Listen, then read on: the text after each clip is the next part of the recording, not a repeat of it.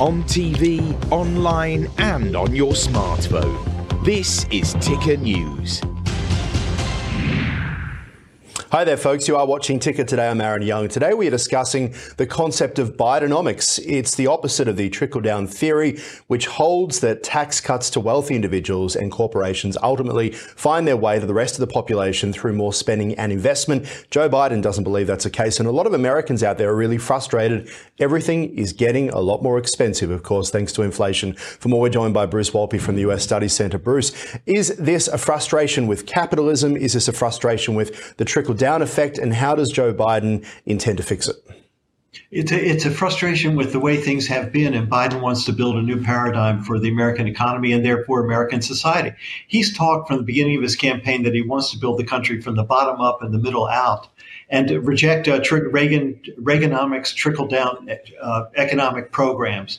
In other words, cut taxes, and the rich will do really well. The upper income people will do really well, and that'll trickle down to everybody else in society. It doesn't quite work that way, or at least Biden feels it doesn't, and I think he's put his finger on a really hot nerve across the country. He wants a solid middle class with manufacturing jobs back in the United States and wages going up. And in fact, he's delivering on it since he's been president. Hang on. How do you get manufacturing jobs back if you don't believe in the trickle-down effect? It's not the government that's going to be creating these jobs. It has to be companies. They had a multi-billion-dollar chips bill in order to take the semiconductor industry and bring it back into the United States. You have infrastructure programs that are going to require But that's hundreds. just to kick it off, right? That's not. These aren't, Soviet-style policies where the state runs everything. No, but they are multi-year, multi-billion dollars, over $1 trillion in expenditures in order to get these things going, together with private investment.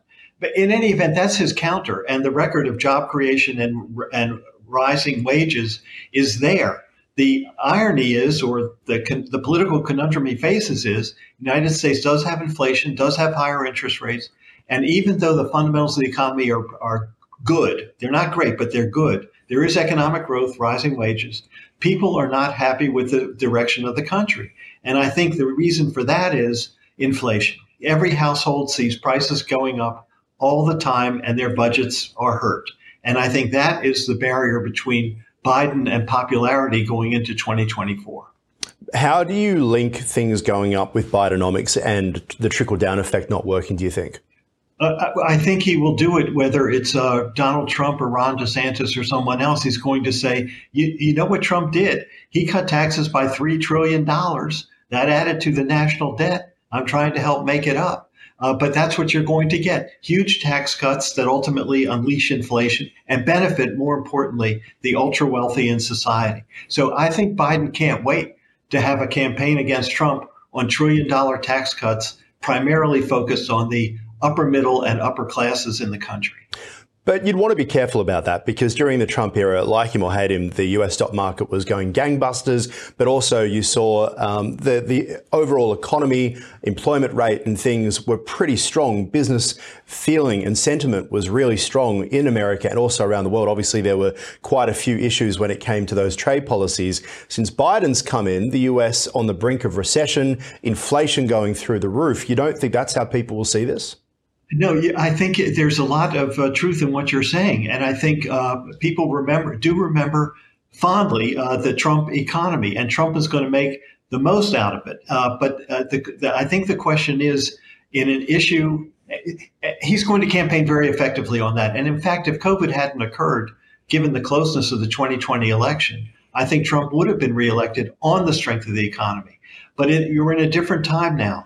And people are looking for more security. And I guess the question is Trump going to provide it, or is Biden going to provide it? And that's going to be the battlefield between the two men if they face each other again next year. But Bidenomics also, as you say, is about billions of dollars being spent on projects. The United States does not have billions of dollars to spend, surely. The government having to fund these things. I mean, we saw these huge infrastructure bills. We saw during COVID, I think, what was it, $1 trillion you spoke about that was to try and get the economy back up. Surely that adds to inflation. It did. Aaron, you're talking like an Australian and not an American, okay? So